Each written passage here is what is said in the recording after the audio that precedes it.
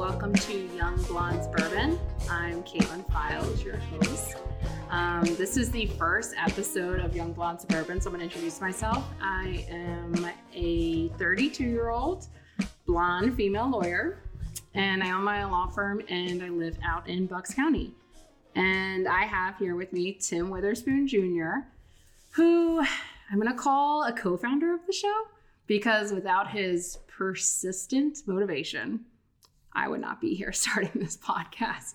So Tim Witherspoon, we're going to get into everything about him today. But Tim, thanks for pushing me to do this. No problem. And he is the host of Young Blacks Bourbon, which is our brother podcast, maybe? I guess you can say that. Cool. Yeah. I like it. It was something that I came up with, like post-pandemic almost, just studying podcasts. And we've been doing pretty well. We're about 16, 17, 18 episodes technically. Yeah, count it. Count today. this. We'll count this episode. And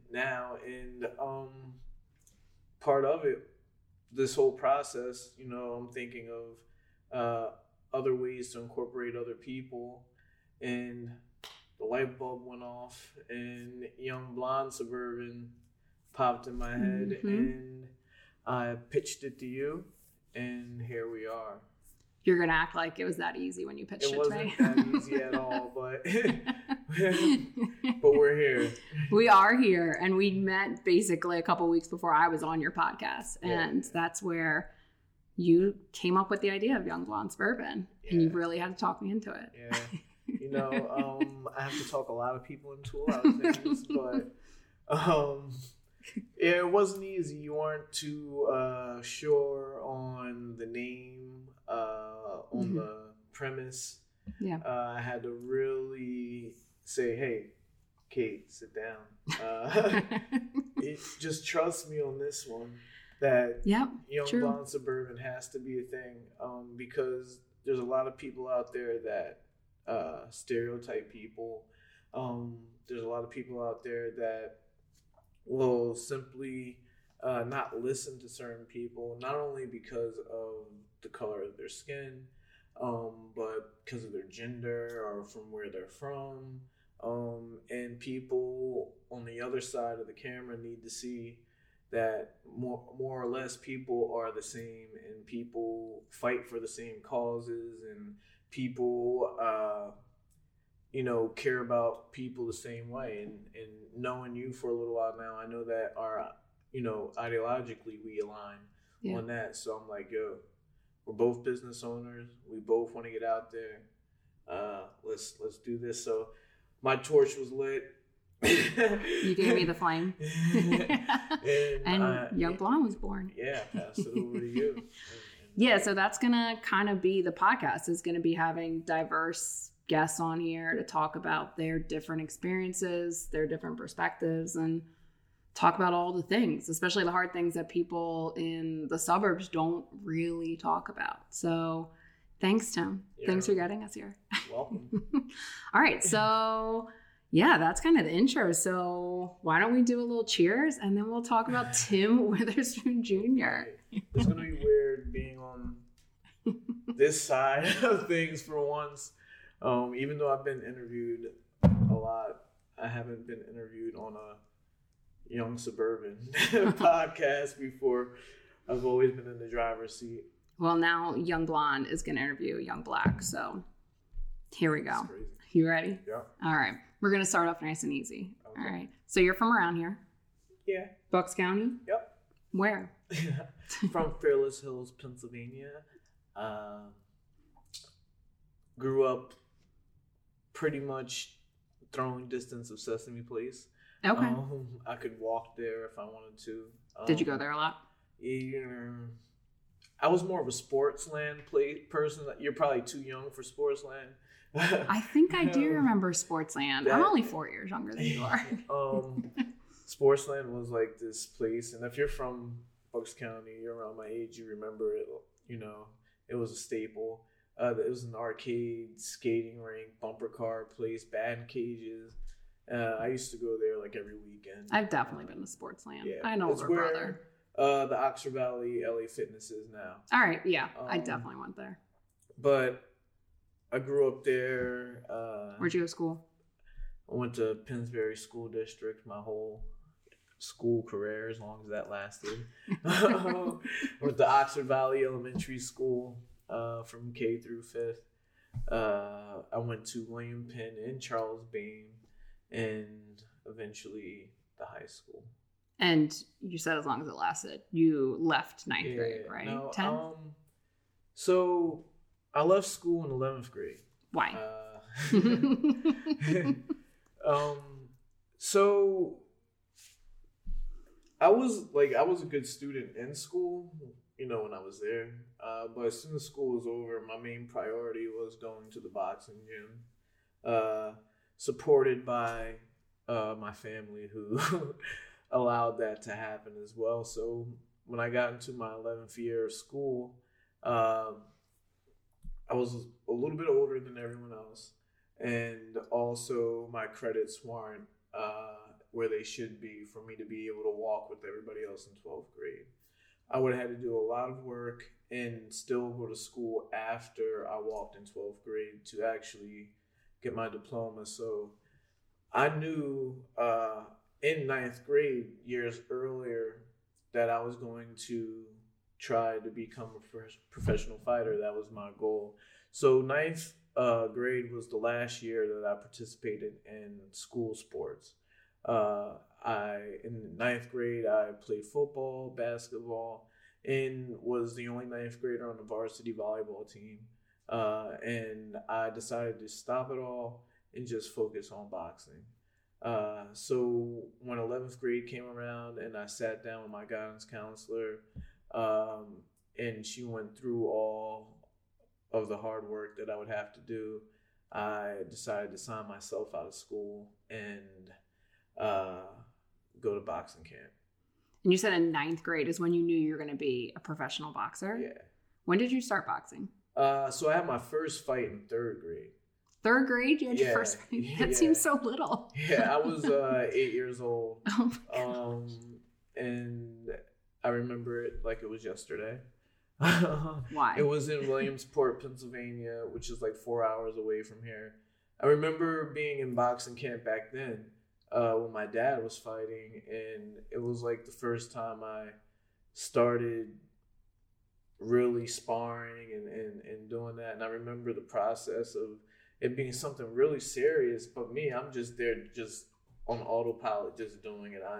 And so the fight comes up, and they bring 2 possible opponents for me. This is how amateur boxing works. Everyone's in one room and you're trying to figure out who's going to fight who or whatever. And this is a lesson learned, because I picked the smaller guy thinking that was going to be the easier fight. The smaller guy had 20 fights already. So I got my butt kicked during the fight. But I went back to fight him 2 more times directly after that, and I finally beat him the 3rd time. And that taught me that, if you keep going, that eventually, you can be a winner. Right. Why did you get into boxing? Was it primarily because of your dad? Obviously he introduced me to the sport. My whole family, there's like 5 professional fighters in it, including me.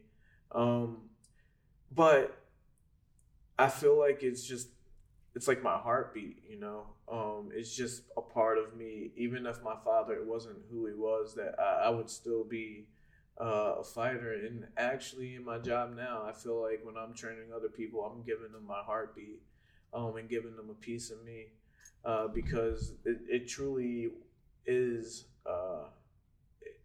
it is who I am. And you boxed from 8 years old to 30, right? Yeah. All right, so you had about 22 years under your belt of boxing. Yeah. Did you keep that feeling with you the whole time? No. When did it fade? When did it stop? Really early on in my professional career, I realized that it wasn't going to be the glitz and glamour that I thought it was going to be before I turned pro. I thought that, the red carpet was going to be rolled out for me.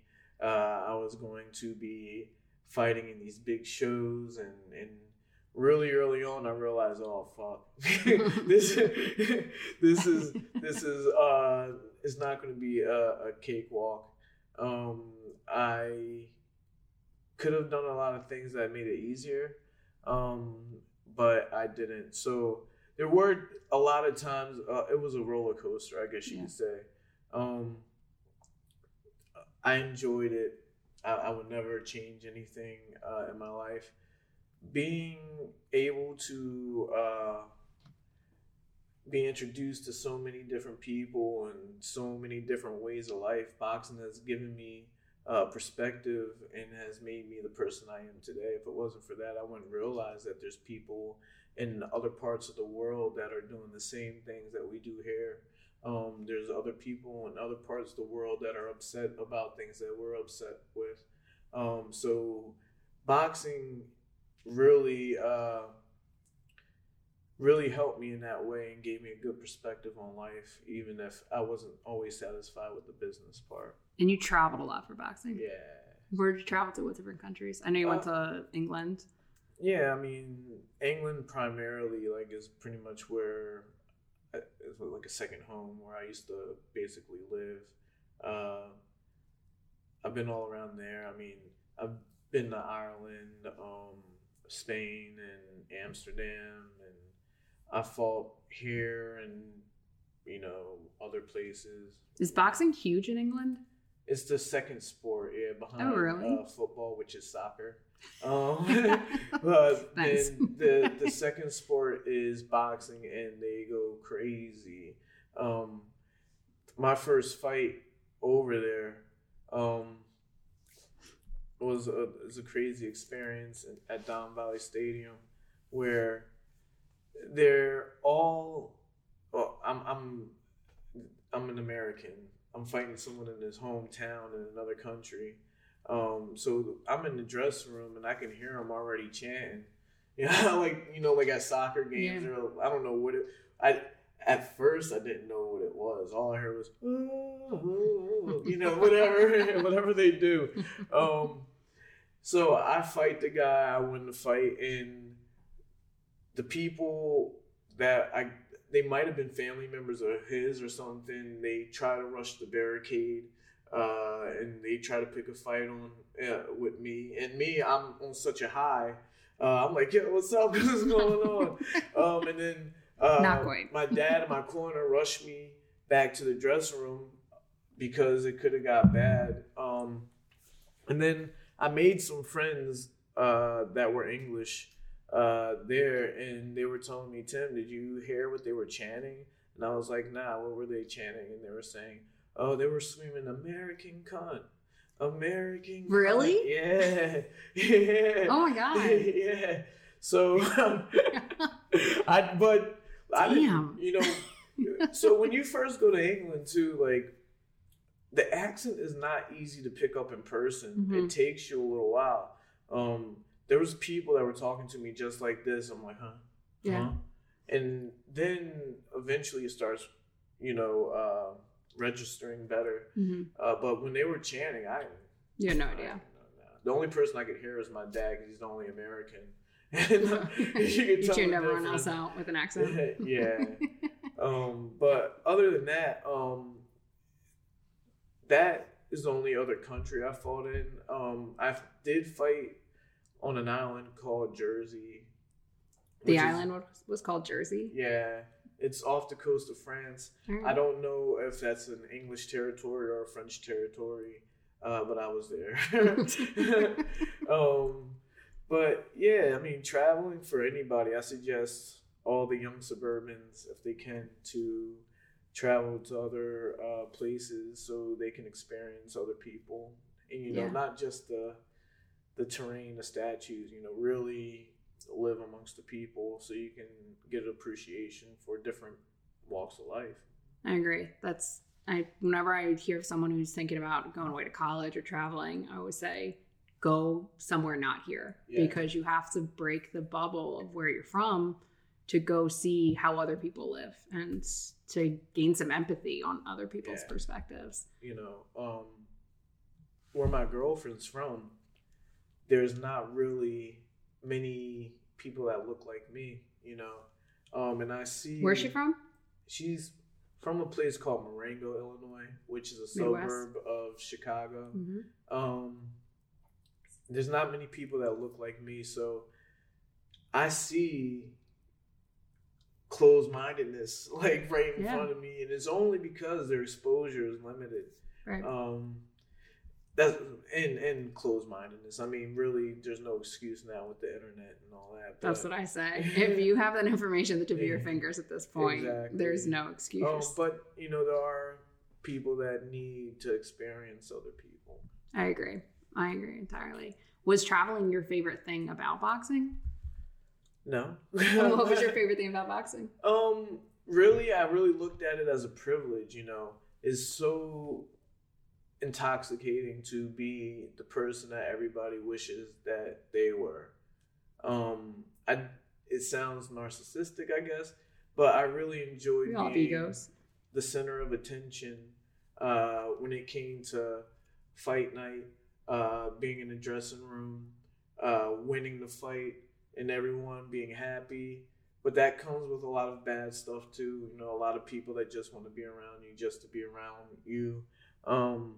And like I said, it's intoxicating. So if you would have met me back when I was a fighter, you probably wouldn't have. We wouldn't be friends. Nah, we wouldn't be friends. Because to be a fighter, you got to believe that you can beat everyone. You know, you got to believe that you're the best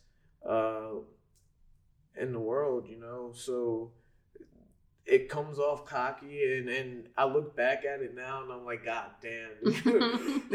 You see some of those old Facebook posts, and I'm like, oh, I was that guy. So we have to go look at your old Facebook to see what you're like. Leave that in the past.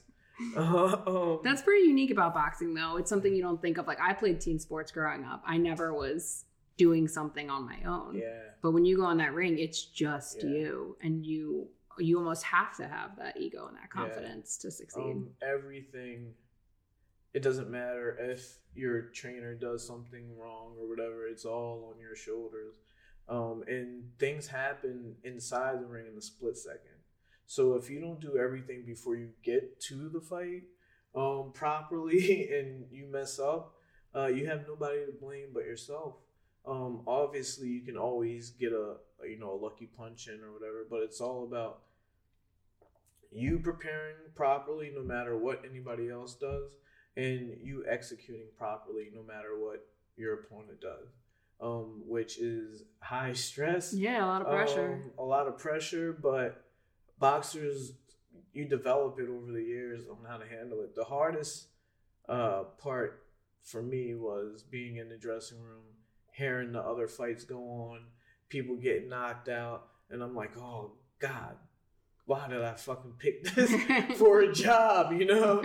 But then, you know, you walk out and everybody's admiring you. They want to be you. You know, you got friends that, you know, wish that they could make it to that level. And then the bell rings and everything that you practice kicks in, and somehow, you know, you make it out. Do you have like a favorite moment or memory of boxing? Favorite fight?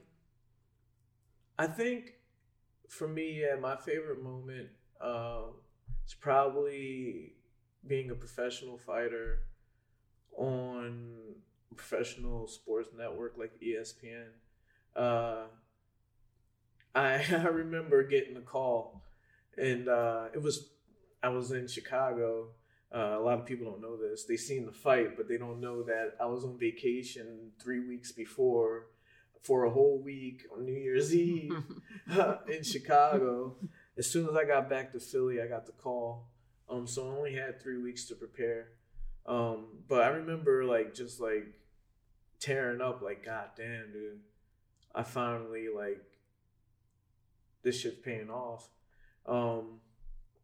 And then just having so much confidence after that, oh, we're going to go and do it. And when was that? I was 30, so 6 years ago. And it's a fight that I lost. But the fact of me going on ESPN, 3 weeks notice, Super Bowl weekend, Super Bowl fight special show, my first 8-rounder fight against a 19-year-old kid who's never lost, and I look good doing it. I might have lost, but I got so many people that were on my side after that fight. So many people from all around the world messaging me. Actually, it's crazy. I guess it was because the Super Bowl just passed, so memories were coming up. And memories were coming up of people from the UK saying, wow, Tim, I just watched your fight over here. You did such a good job. Keep going. Yeah. So just getting the validation of people knowing that, okay, yeah, I'm Tim Witherspoon's son, but now the world saw me and they know that I could do it too. Yeah. That was a really good moment. That's pretty cool. For me, yeah. Now you said that was when you were 30 though. Yeah. Isn't that also when you stopped boxing? Yeah, same time. So what made you stop boxing? So I had one more fight after that, and I was running like a week before the fight, and my knee just popped. And you hear people say that they hear a pop, and that was the first. I've been an athlete my whole life. That's the first time I actually heard a pop.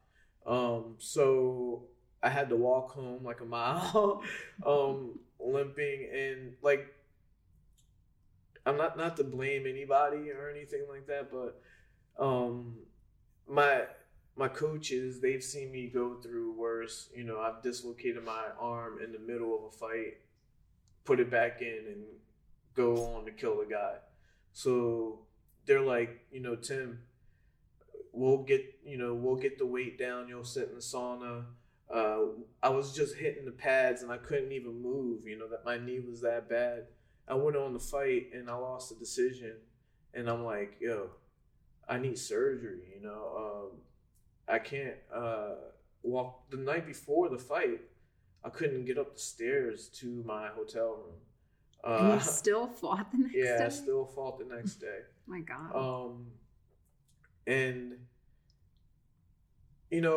that, along with having 4 children and needing to provide for them, knowing that again something in my life was going to be a role, I had to come to a realization that this is going to be hard. I'm 30 years old. 2 losses now in a row, even though they both were up in the air. It's 2 losses in a row. And now also on top of that, I'm teaching other people how to fight. So on one hand, I'm here injured, no health insurance. Because boxers, God bless America. Boxers don't have pensions. We don't have a union. There's nothing for us. It's the Wild Wild West. So if you're not making enough money to be able to afford your health insurance every month, right, then you're not going to have it. And that was when Obamacare just got implemented. So I don't even know if I was eligible yet. So whatever, that all happened. I decided to make, I'm not going to say how much, but I was making nice money teaching people, and it was going to be a struggle to continue fighting. Okay. So I decided that this hourly rate for my children was more important than chasing my dream still. So that's what I was going to ask you. Your transition, what was essentially the plan post career? What did you have in mind?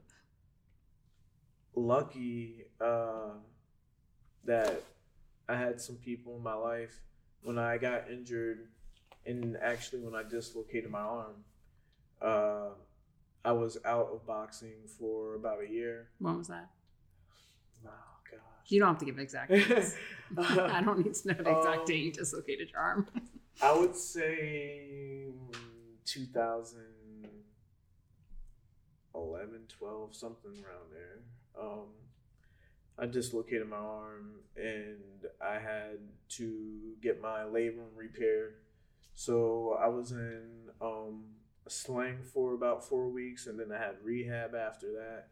But in the meantime, I got certified to be a personal trainer. before I could start exercising. So I went and passed the test or whatever. So and then I got a job in the gym. The gym wasn't really it wasn't the best gym, but and this is while you were still being a pro boxer. Yeah, okay. It overlapped. Okay. And I got. Why wasn't it the best? Well, so I mean that goes into kind of what I do now with my business, where the business wasn't really run the way that it could have been run. I'm trying to say that as nicely. We'll transition. Well, we're here now in Witherspoon Boxing, so we're getting to that. Yeah. You have your own boxing gym now, and it's super cool because you have a ring in here, so people can actually get in the ring and spar. But before that, though, was that always the plan? Nah, that wasn't. Well, I always knew that I wanted the gym, but it wasn't that easy. Like, I didn't have money for health insurance. I know. So how do I get from not having money for health insurance to here? Yeah. There was a lot of stuff that happened in between. My first clients I trained for free, just so I could get some training in and work my way up to being good enough to actually get paying customers. So the first two, I asked them if I could train them for free. And one of those people was the person that directed me and actually paid for me to get certified to be a personal trainer. That's awesome. It's a good support to have. Yeah. And then, one client turned into another. Then it turned into going to people's houses, training them in parks, going up to Doylestown, training people, people putting gyms in their houses for me to come there and train them. And it made me realize that if all these people are liking what I'm doing, then I can actually, go all out and do it myself. So that was about 3 years of just hustling around training people. So I retired at 30, opened this place at 33. Gotcha. That's cool. I'm wearing Grundy Commons, which is cool. Commons. Yeah. So like I said, I'm from Fairless Hills. We weren't allowed to come over this end back when I was growing up. But things have changed dramatically since then, I guess. Or maybe it's just a stereotype. I don't know. Maybe that's what we're trying to break down here, Tim. And you're building them up right now. I'm building them up. I wouldn't be here if it wasn't a great area. Yeah, it is. But yeah, we're in Bristol Borough, where it was voted the best little town maybe about 3 years ago or 4 years ago. It's an awesome spot. It's great. Yeah. I want to be here so badly with my law firm, but got to give it time. I got to give it time to get to where Tim Witherspoon is. So I want to talk still about that 3-year period, though. Yeah. Because I feel like there's, a lot of pro athletes who don't really think about what happens after they're done. And a lot of kids grow up wanting to be a pro athlete. I mean, think about even someone like Allen Iverson. I mean, he struggled seriously for years, and he's Allen Iverson. That's crazy. Yeah. Well, my father. Well, yeah. I mean, it happens to so many people, unless you're like Michael Jordan or LeBron James. Like, if people don't have, a use for you, the leagues and the teams don't really seem to take care of their retired people. For me, I feel like even though things were hard at sometimes I never lost my personality. I never let my clients know, that I was going through a hard time, or I never let, a boss know whatever. I always showed up happy, and ready to work. So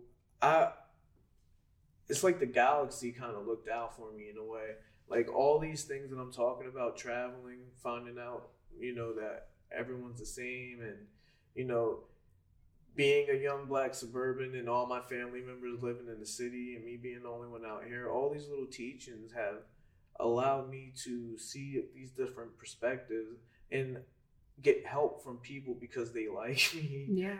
They trust me, they believe in me. And when it comes down to it, someone believed in me so much that they helped me get this gym. That's awesome. Yeah. So between retiring with an injured knee and to now, a lot has happened. Yeah. What was your initial vision when you opened the gym? What did you want it to be? So I knew, because I grew up in gyms my whole life, so I knew the traditional boxing gym was not going to be lucrative because boxers don't make money. So I knew that, I would have to include a lot of women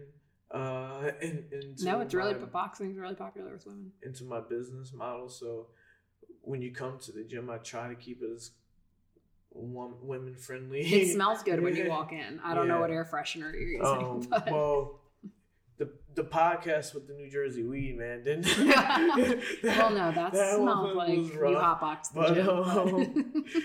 It smells good now. Yeah, I try to cater to the public, and I think that the biggest part of our mission and our success is that we let people enjoy boxing in any capacity that they want to.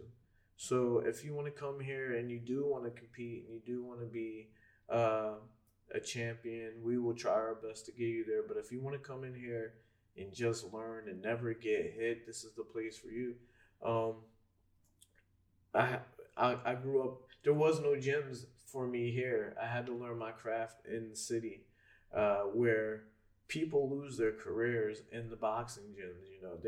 It's so hard down there that you have to want to fight to be in the gym down there. I knew that Bristol Borough could not be that way, and it's really it's community driven in that way. If we open up to everybody, then we open up to everybody basically. And in return, I guess that's the basic mission here, is that all inclusive. And if you help us out, we'll help you guys out, or vice versa. We'll help you guys out, and you help us. And you're not just Witherspoon Boxing. It's Witherspoon Fitness, and boxing's part of it. No, it's Witherspoon Boxing, and fitness is part of it. So what else do you tell us what you do at the gym? Yeah. Everything that happens here. So basically, we're a striking gym when it comes to combat sports. So MMA is a big thing. And in MMA, you need multiple disciplines. You need boxing, kickboxing, jiu-jitsu, wrestling. That's pretty much the four major ones.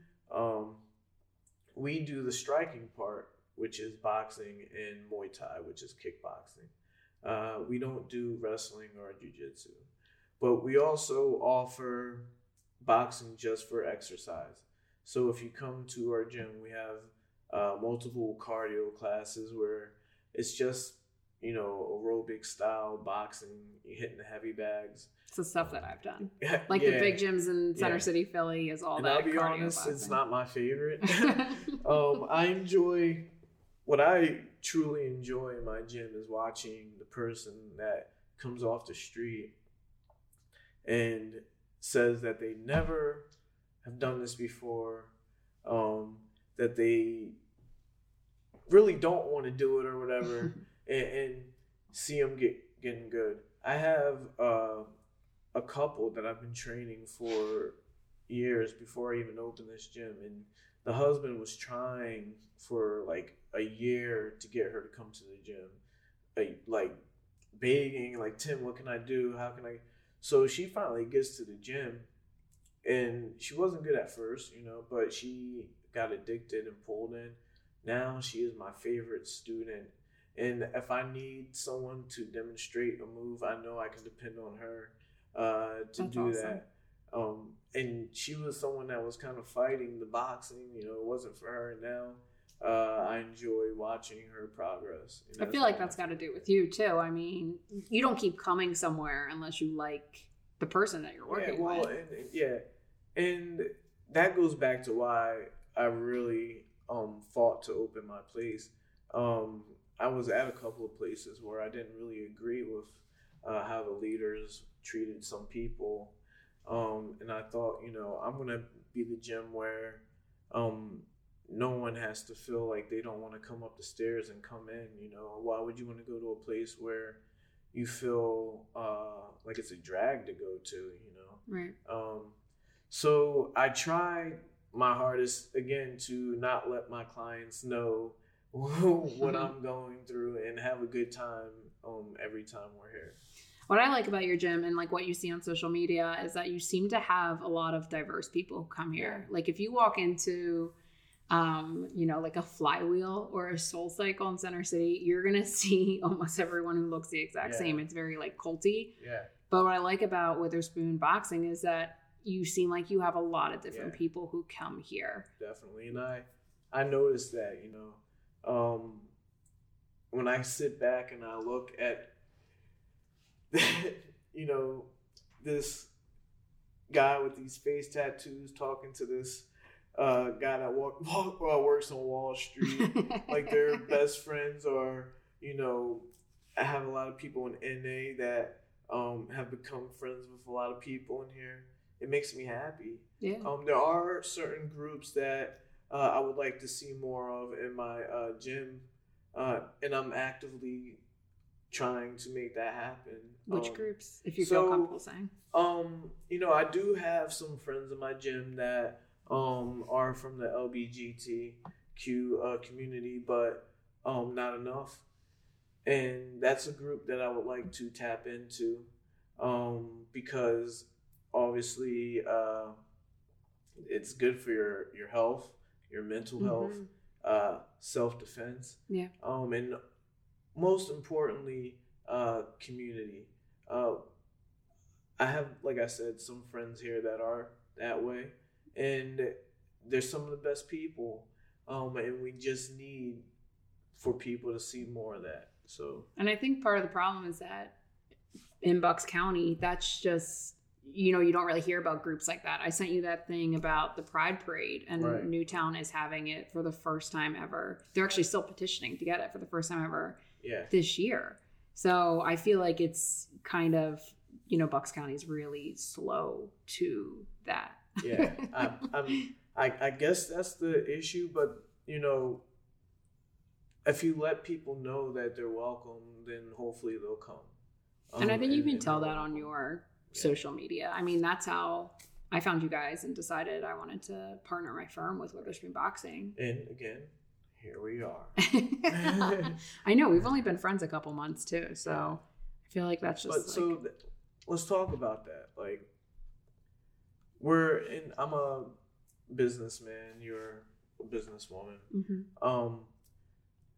It's hard out here to find like-minded people, to go and achieve goals with. I've tried it with certain people. You've tried it with certain people, and it just doesn't work out sometimes. It just so happens that you happen to be a young Black suburban and me a young Black suburban, but I think that is what makes this whole thing so great, that you can be from a different world, I can be from a different world, and we can still be saving lives, man. Yeah. And doing that. It's cool. I mean, we grew up, what do you think, like 10 minutes, 15 minutes away from each other, but probably had very different lives growing up. And then the rest of the 30 years, very different. So, you told him I dropped out. And I was in school for 21 years. Yeah, exactly. Your boxing career, I was in school the whole time. But it is interesting that we met and just vibed on the same level of running a business and what we wanted to do with the community, and just having such different backgrounds. And we're very different. I mean, but we both want to get shit done. Yeah. Stuff done. You think that's the worst word you said so far? I've been cursing the whole time. I've been cursing the whole time. I feel good on this. I feel good on this side of the... Hey, I was repeating what the English were saying, okay? Wow, you didn't even blink an eye with the other words you're dropping. That shit was too far for you. My bad, man. But yeah, we do want to get shit done, and we've been hustling to get shit done, and it's hard in the pandemic because there's a lot going on right now, and people, no events are really happening, but we got things in the work. Yeah, definitely. They're coming. Do you like your? Can we talk about your nonprofit? I guess. I guess we're dropping it now. Well, yeah. You talk about it all the time on your podcast. It's not. No, wait a minute. Okay, so there used to be no, not that a one. Nonprofit. No, you've talked about when I was on it. You talked about yours. So basically, when we talked about it, it was like a transition from the old one and thinking of ideas for a new one. All right, well, so we got your new one. Yeah, we're working on it. Yeah. So we don't have to talk about the name or anything because that might still be a work in progress. Yeah. It's Witherspoon something. Well, the Witherspoon Community Initiative. All right, I like it. That's where we're at. Basically, I want to do what I've been doing. Helping out the community. But in a broader way than I have been. I want to try to be able to help out kids, but also help out women and also help out the homeless. And it's a lot, but if we plan something every month with my event coordinator. Is that me? Yeah. I'll take that title. I like that. We can get a lot of things done and a lot of things accomplished.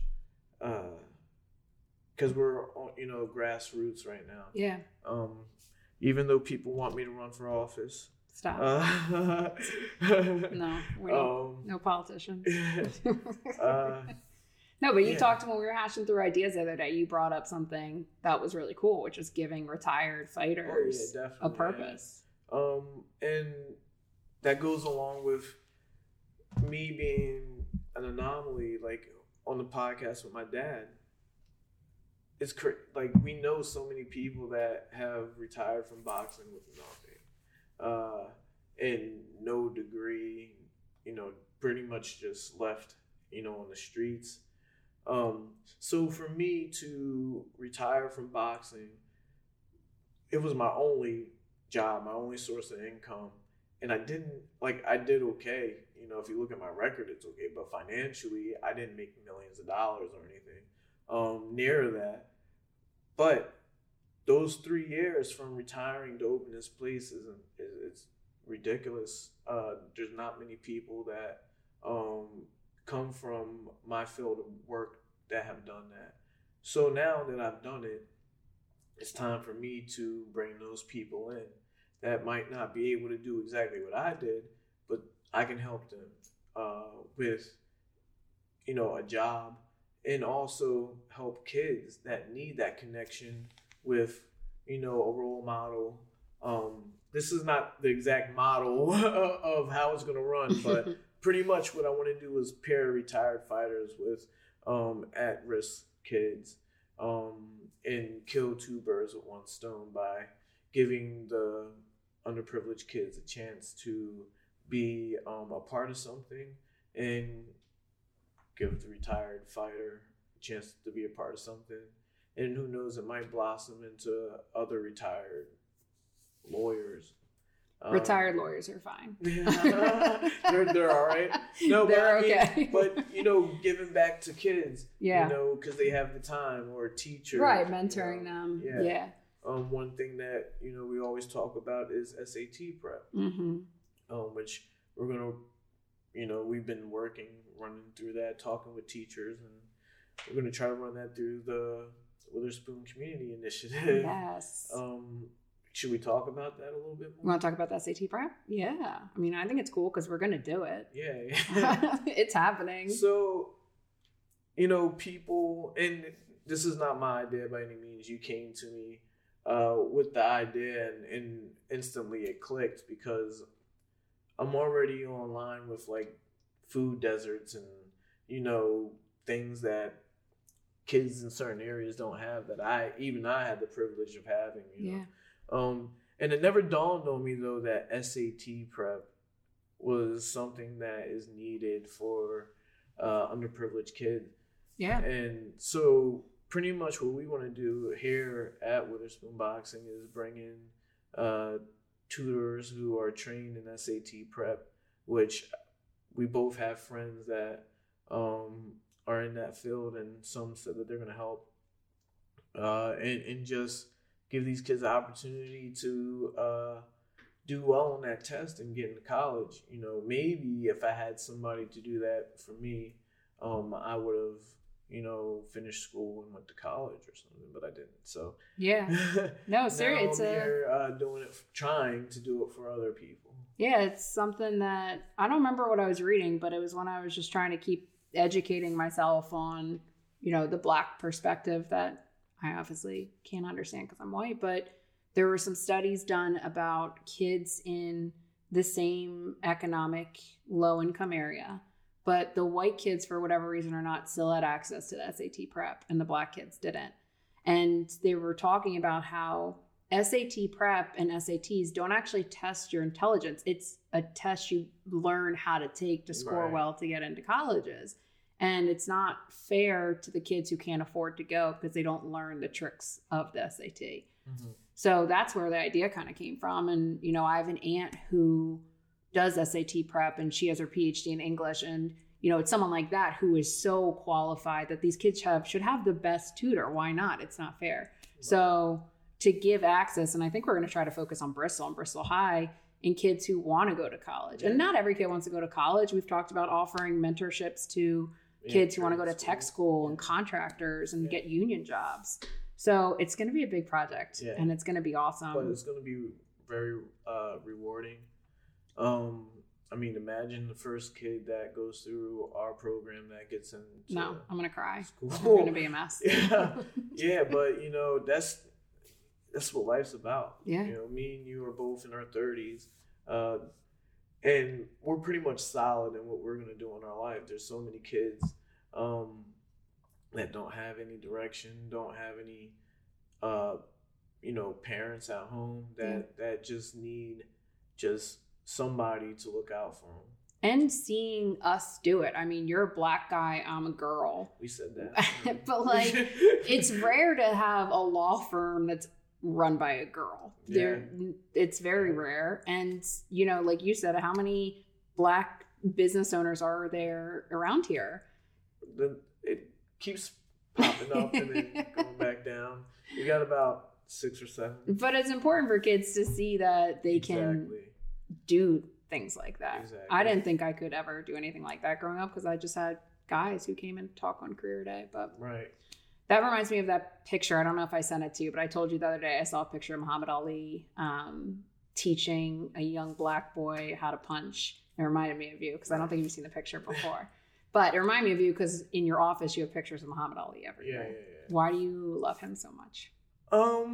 I think love would be a strong All right. Word. Why do you have pictures of him all over your office? So he's, first of all, one of the most photographed people in history. So you're probably going to see his picture somewhere in a boxing gym. But he plays a big part in my family. You know, my dad was a sparring partner. I have pictures of me with him when I was a baby. And also, like, we just are kind of similar. He politically was against the Vietnam War. I think, it was the Vietnam War, and me, I politically am against my war, which was Iraq, the Iraq War. And I kind of see a little bit of myself in him as, you know, someone who is not afraid to stick up for what they believe in, no matter what. Even though I didn't get stripped of my world titles and lose income and treated badly, I can feel his pain. I look at the picture of me and him, and I told this to Simon Carr, and it's not a picture of Muhammad Ali and me anymore. It's a picture of someone who went through, you know, winning the Olympic medal for our country, then coming home and couldn't sit at the same table as white people. And the reason why it hits home so much is because I have a picture with someone who went through that. Yeah. People think that that was years ago. No, I have a picture with someone who couldn't sit at the same table as white people. My grandma is older than him. It's just crazy because, like, you're right. It seems so long ago. It seems so long ago, and it's not. But people are still alive today that couldn't sit at the same table as white people. And it does seem like something you're taught in history books, that it's like, this is gone, this is over with. And especially, I feel like I grew up being taught that out here in Bucks County. Like, it's like, oh, look, this is when slavery happened and now everything's okay and everything's great. And then you go out and experience the world and you're like, that's not true. Well, that's the greatest scam. What are history books in the U.S.? Our history books are the greatest scams, and actually the greatest reasons for racism.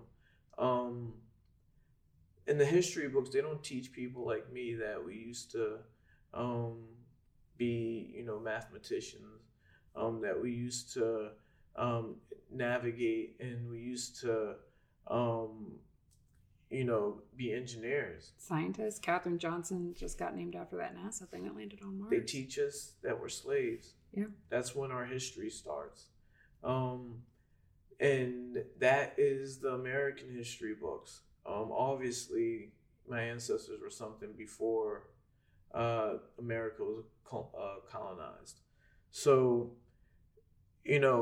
as a young black man, how can you feel like you have self-worth if the only thing that you're taught is that you were a slave or that you were subject to segregation and you're still fighting your way out of that? Instead of teaching us, things that we discovered or, and it's a shame I'm sitting here talking to you right now and I can't just... But I know that they're out there. I know that a black man helped with the automobile. I know that he really invented the Jack Daniels liquor and his recipe was stolen. I know these things, but they're not really prevalent. I had to search for them as an adult.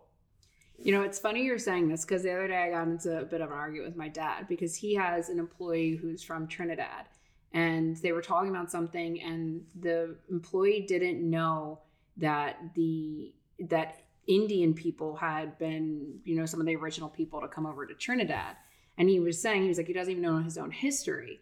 And I pointed out, I was like, I bet a lot of black boys don't know a lot of their own history because there's nothing teaching them. Black boys. Well, I meant black people. Americans, period. Well, yeah, because it's not what we're taught. It's not only is it not what you're taught.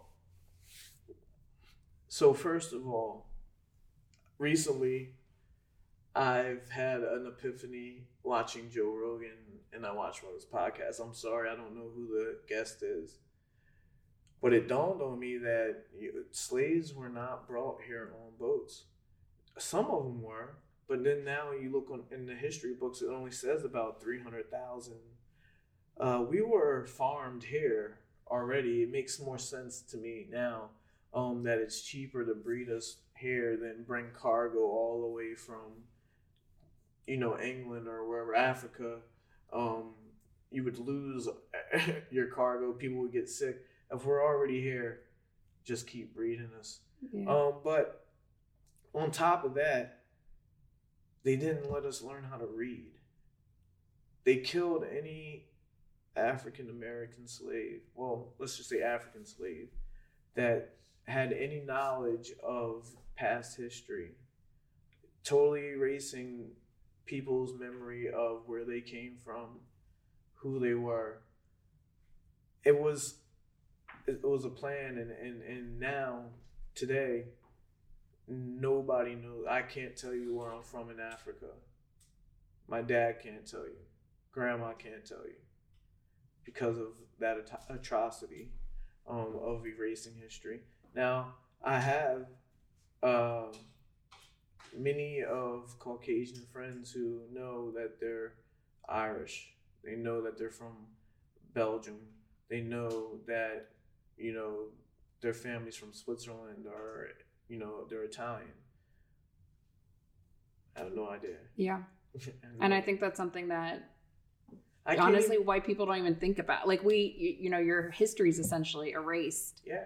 And it's just kind of, yeah, that's the way it is. Yeah. And it's still going on through our history books today. Like, yeah. Come on, bro. Did you see that thing? It's like down in Texas, kids can opt out of learning about Black history. Yeah, I saw that. Like, what? They can go ahead and be their own country already. They need our help right now. So, but yeah, you know, it's crazy. So back to one of the main reasons why I opened the gym is because we don't have that history.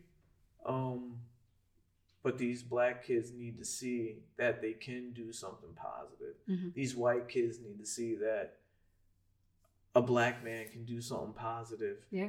Everyone needs to see that a Black man can do something positive, and a white woman, especially in the suburbs. Well, you know, we're lucky to be in an area that is this diverse. Like I said, my other half, Angie, they don't, the closest person that looks like me is not, he's Spanish, you know, that's how it is. And in return, it kind of makes me have some, not sympathy, but just understanding that people aren't exposed to the things that we are exposed to, which goes back to traveling, getting out there, going, having all the experiences. Exactly. I agree. Is that something that kind of inspired Young Black Suburban too? Did you want to get out here and have a voice and give other people a platform? Yeah, you know, yeah, I wanted to give other people a platform, but it's along the same lines as I wanted people to see that I was more than just a boxer.